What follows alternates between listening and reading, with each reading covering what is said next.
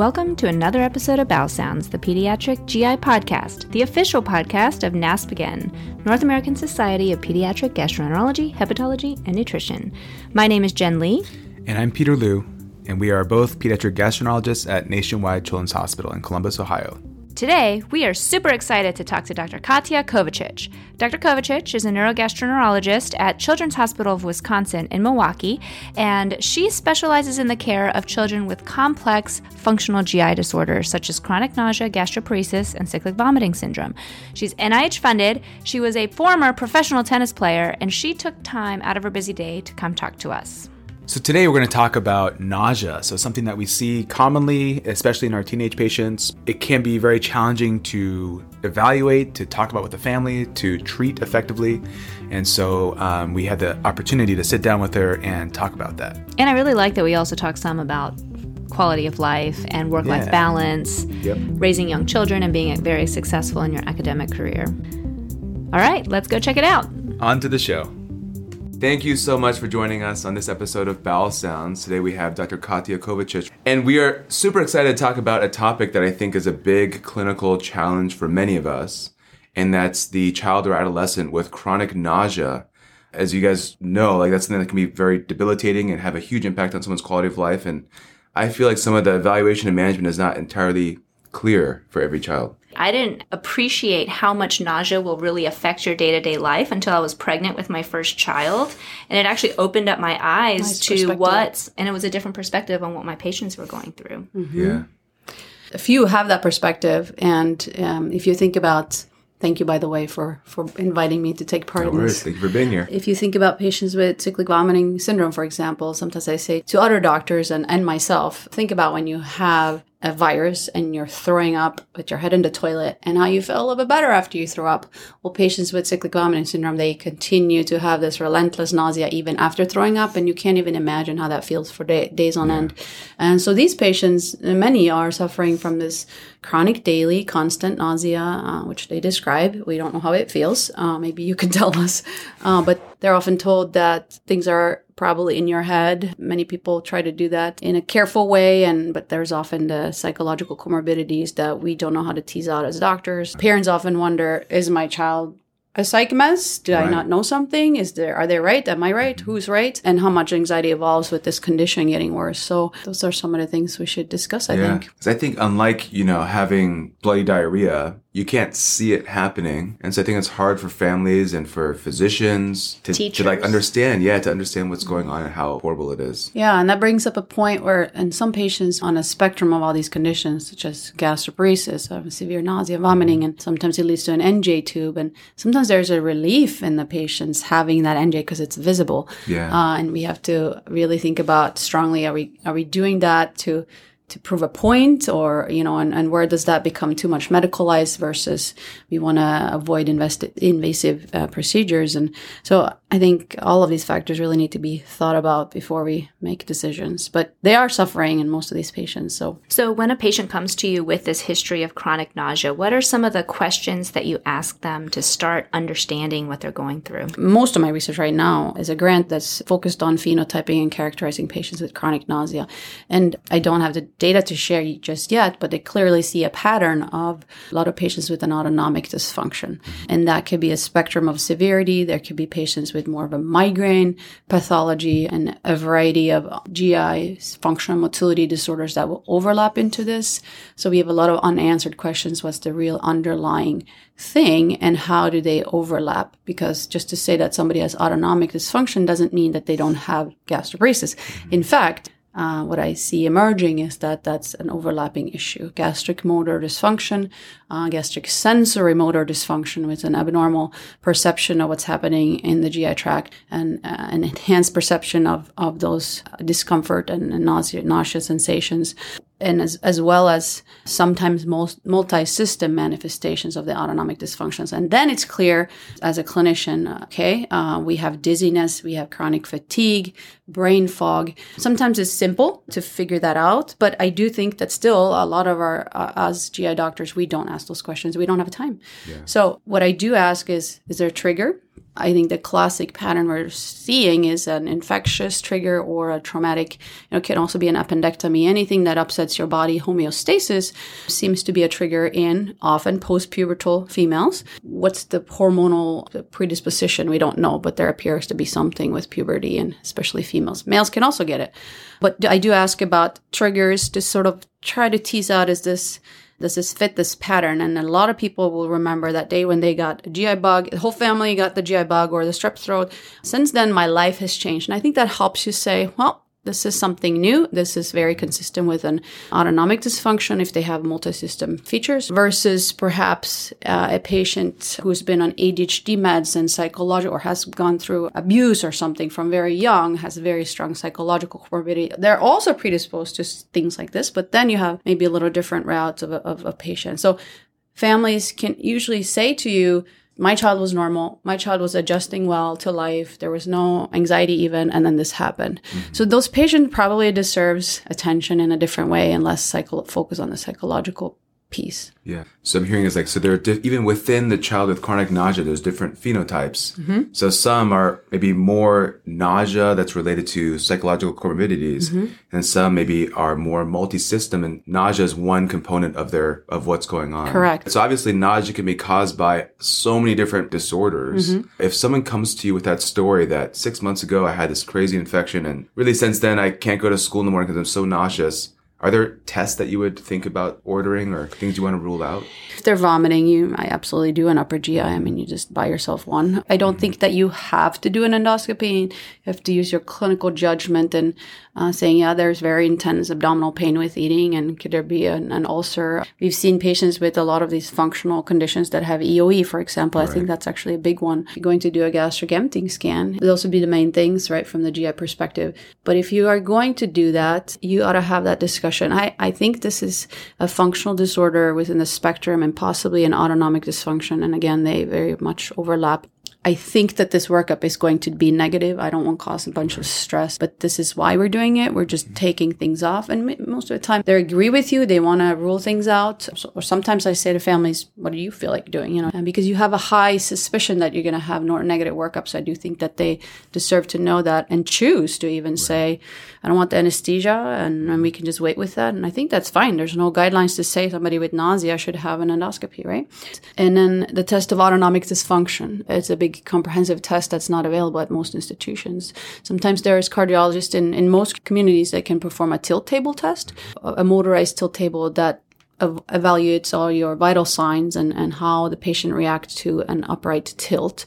Is there symptoms? Is there changes in blood pressure and heart rate? And it helps you identify and sort of phenotype and possible autonomic disorders such as postural tachycardia syndrome. I don't think it's necessary if you ask a lot of clinical questions. It's rare that we are missing it based on clinical features. A lot of people don't have it again. And sometimes these are not clearly validated tests performed in huge numbers of healthy children. So sometimes you can get a borderline normal test, and that complicates the picture even more, and you're suspicious that this is really an autonomic disorder. So I think you're fine without that test. If you have the opportunity to do it somewhere, it can help you, and you have to think about this based on the family and the situation. It helps them validate that and helps the family know that there's really something going on here. So one thing that really resonates with me is setting that expectation with the family from the beginning, because I think it's very different. If you go into a test expecting that something is wrong, and then when you find nothing, then the outcome is, nobody knows what's going on. Search for diagnosis. So we all see those patients that they are continuing to search, and they don't want to go to a pain rehab program, as we all are starting to recommend and seeing a pattern of dysfunctional medicalization, polypharmacy. So setting it's crucial to set this up front. And unfortunately, in tertiary care centers, we see them late. So we have a bigger challenge, but I feel that it really can be done. You probably need an hour for these appointments to sort out if somebody has an autonomic dysfunction. Chronic nausea, shown in studies on autonomic disorders is highly prevalent. In our studies, we've shown about 90%. Nausea and vomiting symptoms in general are at least 60%. And most of these studies are retrospective, but it's shown over and over again. And that's like nausea and vomiting prevalence in those patients who have autonomic dysfunction. Right. Yeah, okay. So, but they really have everything. You need to ask about headaches, you need to ask about dizziness, you need to ask about maybe shortness of breath, right? And they have sleep disturbances to a great extent. The brain fog is very classic, so they really can't think and sit upright. So this brings an important topic. There's a lot you can do. Reassurance education, lifestyle intervention. So first of all, there's a book called the Dysautonomia Project that I think all of our doctors, we should all read it as GI doctor and as patients. So it's neat because it's written for both patients and doctors. So one page has patients and tips and stuff, and then the other page talks about the similar things for the doctor. It's great. Most families are kind of enlightened by reading it, and I was too. So there's a lot you can really do. So getting up very slowly in the morning, understanding that this is a disabling condition, especially in the mornings. They've been laying down all night and now they have to get up, have to get quickly up in the shower. It's stressful for kids nowadays to, you have to get up at 7 in the morning. Mm-hmm. So really, perhaps a letter to the school that they can start at 9. I make a huge difference.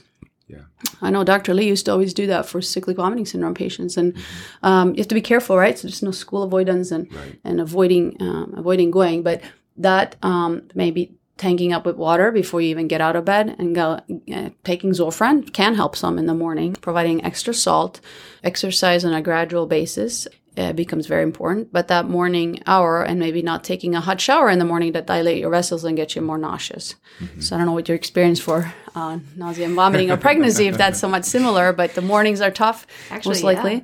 That was extremely similar. I mean, I used to do the same thing. I would lay in bed I was a fellow at the time, so I had to be in at 6:30. So I would wake up an hour early just so I could lay in bed, deal with the nausea, slowly get up, not shower before work. These are all things that I did, although I haven't read that book. I think I'm going to. You should, yeah. But I want to talk about medications and how that might contribute to this. So you mentioned polypharmacy. Can you explain kind of what that means and how you tease out which medications may be helping and which may not? Right. So I think that's all those patients that we see that have some psychological comorbidities that get put on antidepressants, prokinetics, erythromycin, Topamax, migraine drugs, and amitriptyline, sometimes with the antidepressant, and sort of what's the point? But you can and should use some drugs if obviously it may work, right? So some patients do feel better, may have a little less anxiety with an SSRI and feel less nausea maybe with amitriptyline. But we perhaps forget that amitriptyline, for example, has anticholinergic effect and can slow your stomach emptying. We often titrate it very high, and you might actually really see worsening. And how do we know? Patients are already quite disabled. How do we know that now the drug is causing it? So one neat thing about some of the tests, like the autonomic tests, you have to really wean them off the drugs. And I often say, when you do this, get back to me about how you felt. There's actually quite a few who say, oh, yikes, I feel the same, or I felt better. Yeah. And then it's an avenue to start from scratch. But the drugs have to be really one by one.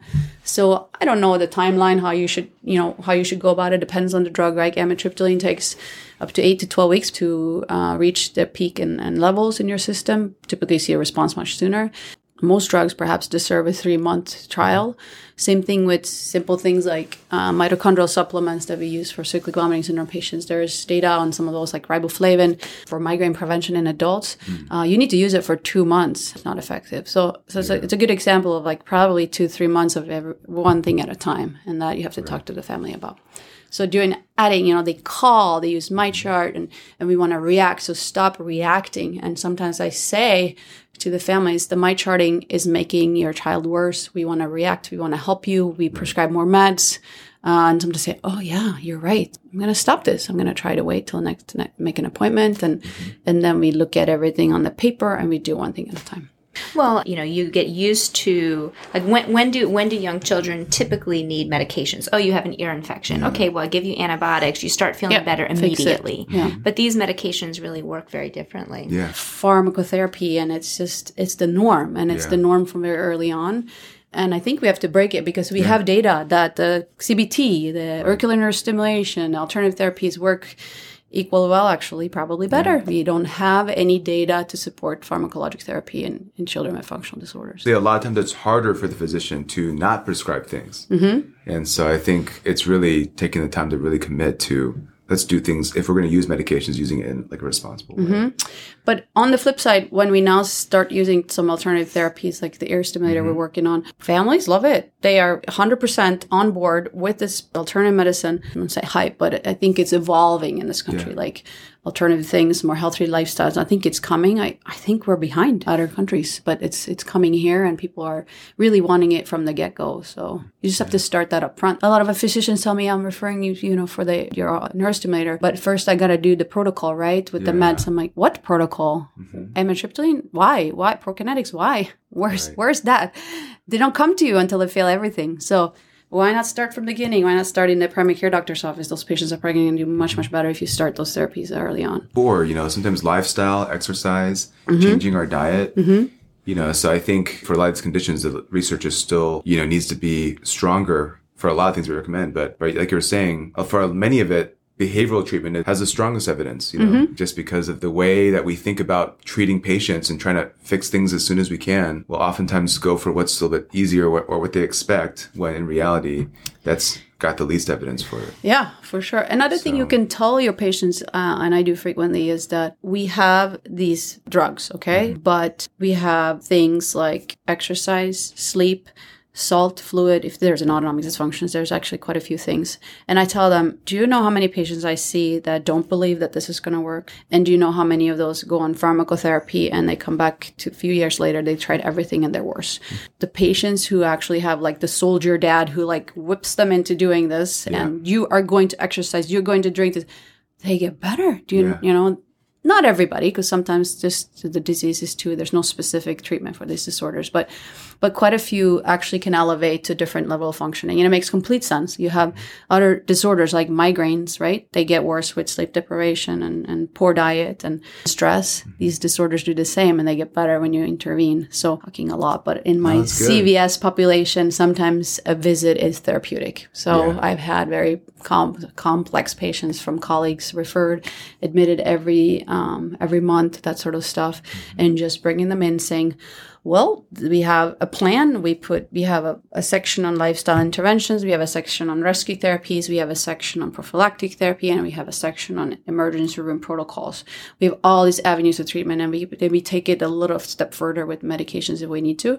And then we talk about sleep, and then how the parents start running and freaking out and panicking with the puke bucket, and the whole household falls apart when there's a new episode coming on the child, and just teaching them how to deal with that in a better way. We've made huge changes in many kids' lives by just an educational session, and then knowing that they have a care team. So, your visits can be therapeutic, right, but you need time.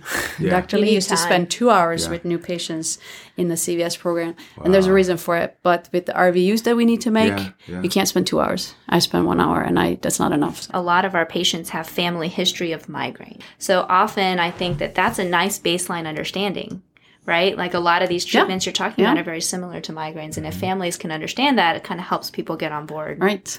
I often use that as an example. We can do all the testing we want, do an MRI of your brain. If you have migraines, the pain is very real, but you can't see it. Same. I think that helps people understand.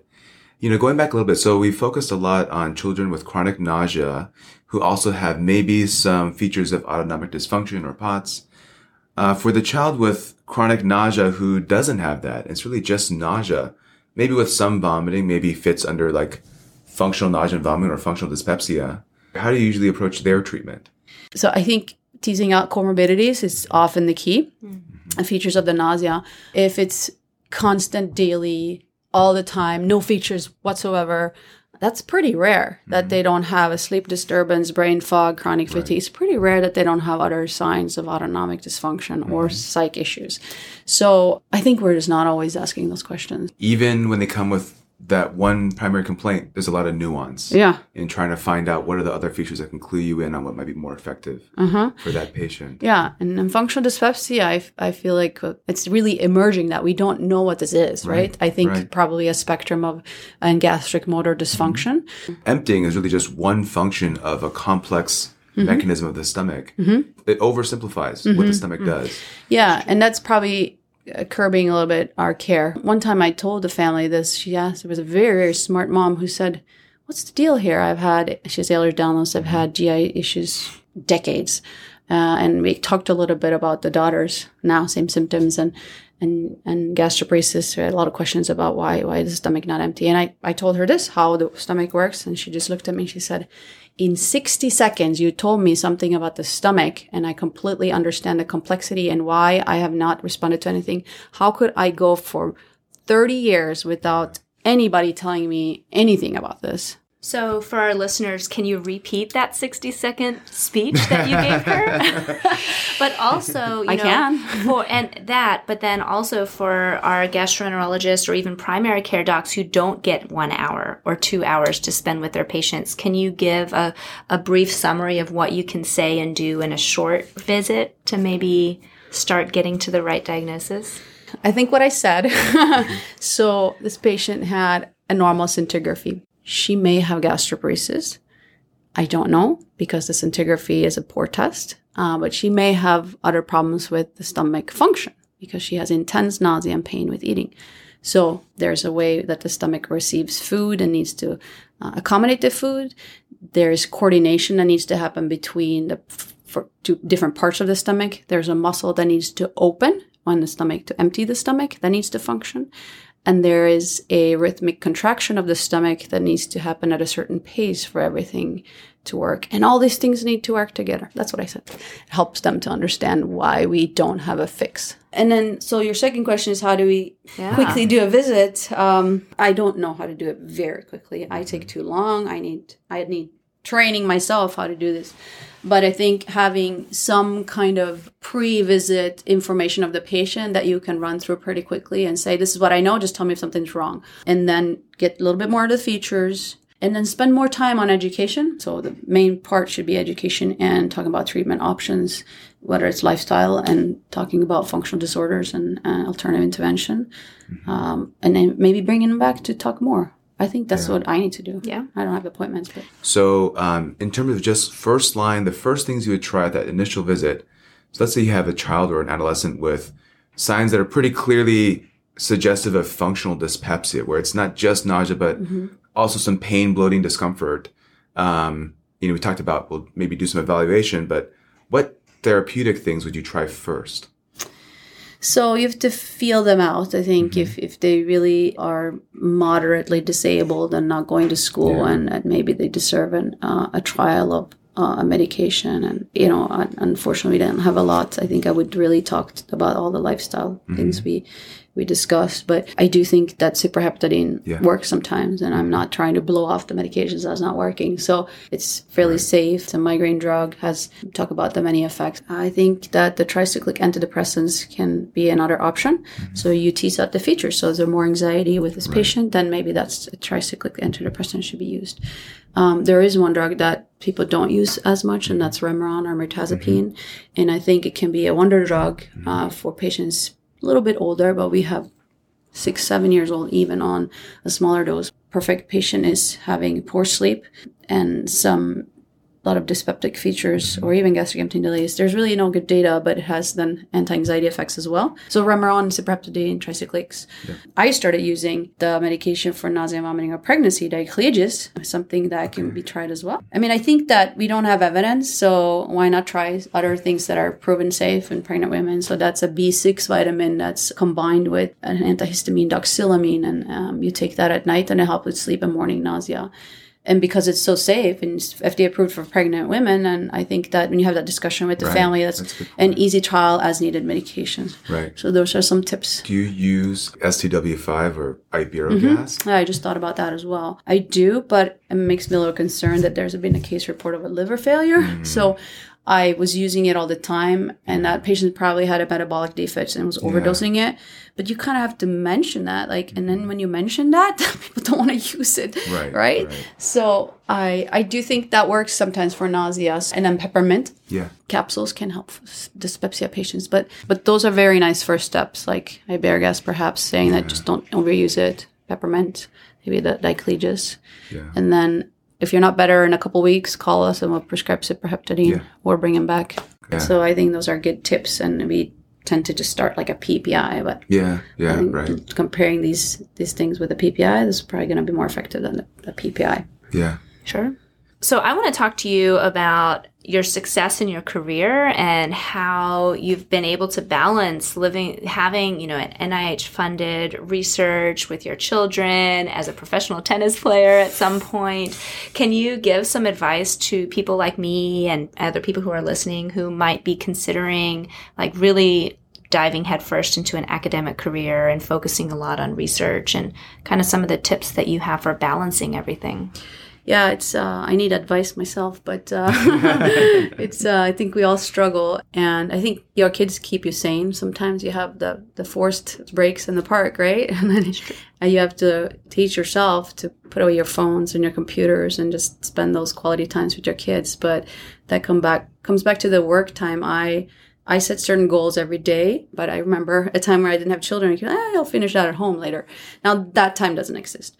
So I set my goals and I said, this hour, that's what I'm going to do. I mean, literally hour by hour. And, but now when we have Epic and MyChart and all this stuff, I think you need to really have isolated times when you deal with that. And I still struggle to do that, but I say an hour in the morning, I'm closing my Epic and things can wait. I mean, there's rarely anything emergent. And then perhaps you do a little session of your Epic in the afternoon before you go home too. And you've dealt with a lot of things for that day.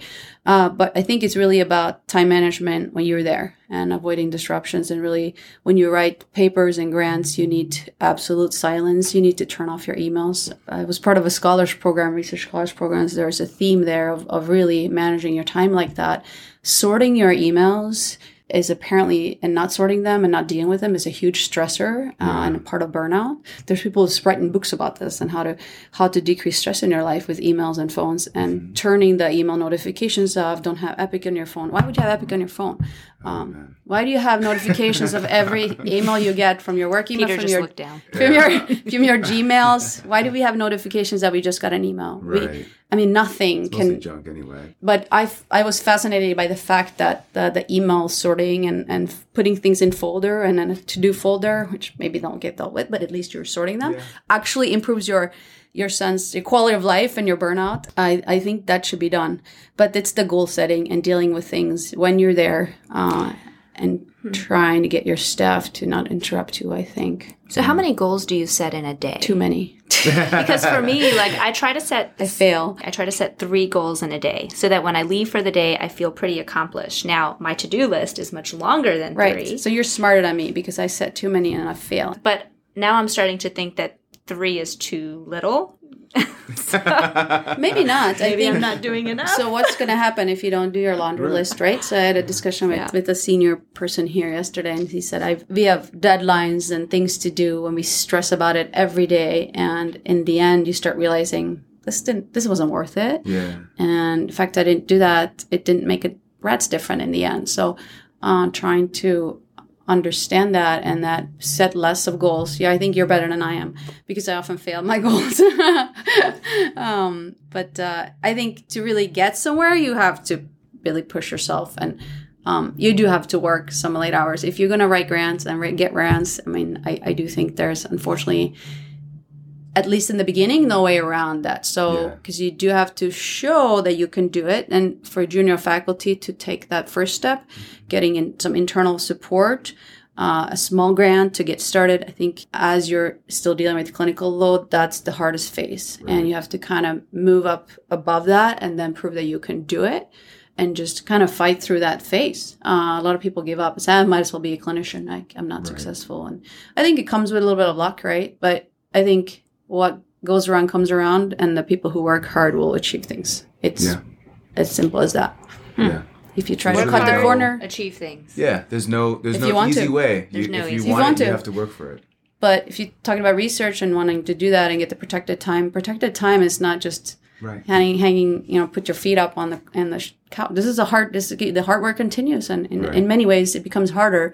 But you get flexibility if that's what you want to do. You get to do what you want to do. The toughest part is that you have to juggle both for some time, clinician and research, and we're stuck in that. And many of us are stuck. We burn out, and then we revert to just dealing with the clinician stuff because we either didn't make it. So I don't think there's great solutions right now with all the demanding computer work we have with computerized systems, but I think you just have to manage your time as best as you can. I love that advice. Cluster things. I mean, when you're at work, you're at work, right? Like, and when you're focusing on writing a grant, that's your focus. Correct. Trying to protect yourself from getting interrupted. And I think that's just amazing advice for all of us. It's practical. If you can stay out of your office half a day a week or 1 day a week, you get amazing things done. So it's not that you're somewhere else slacking. In some example, I was on maternity leave and I wasn't supposed to have to work, but I had stuff to do. The research studies continue. And I think I was more productive with 2 or 3 hours of work during nap time than I am in a typical day with no disruptions, no pages. And that's why some countries, like in Scandinavia, where I'm from, some countries are moving to 6-hour workdays. You get more rest, you are more productive, you take care of your life outside of that, and you don't do 100 things at the same time and eat your lunch in your car and do all your daycare duties in your car and at work, and it's overwhelming. And how can we achieve this in America? I don't help me figure that out, but it's... we'll start right here. Spread this message. Oh man, because ripple this effect. is a whole different. It's a whole one talk, but like discussion. Technology is progressing so fast. How come we're feeling more stressed out? I feel like this should be. But that's a whole different thing. Maybe you can make an app. It's a whole different thing. And then, but no, I think that's very helpful. That's like because we've asked a lot of so we've talked to now I think 4 NASPGHAN presidents, and it's a little different to hear. The perspective from someone who's in it right now, making it, being successful, who's younger in their career. And so, anyways, I think that was really helpful. Very helpful. Thank you again so much for being here with us today. Thank you so much. No problem. Thank you so much for inviting me. And do you have any parting words? Work hard, smile, enjoy it. That was great. I had a really great time talking to Dr. Kovacic. I think one thing I thought was really cool is so she is very accomplished, but still fairly early in her career. Like, she's not like a former NASPGHAN president. She's already done so many things. And for people like us who are in the earlier part of our careers, it's really something we can strive towards, to be that accomplished, but also still have a family and try to really work on what we want our career to look like, both in terms of life and work. And I love that she brought her youngest child with her to a conference recently and just made it happen. And, I think that's really great. Does she have more than one kid? She has like 3. Oh, man, yeah. She better baby. Yeah, so I agree. So I think sometimes for us, looking at NASPGHAN presidents, it's hard to imagine ourselves 30 years later in their position, but it's kind of cool to hear from people who've already done a lot and are still, not too far away from us experience-wise.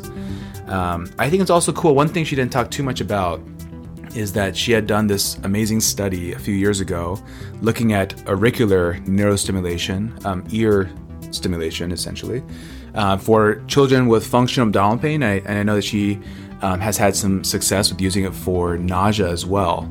So maybe in a future episode, we can have her come back and talk about neuromodulation of the GI tract, which is something I also have a personal interest in. Yeah, that'd be sweet.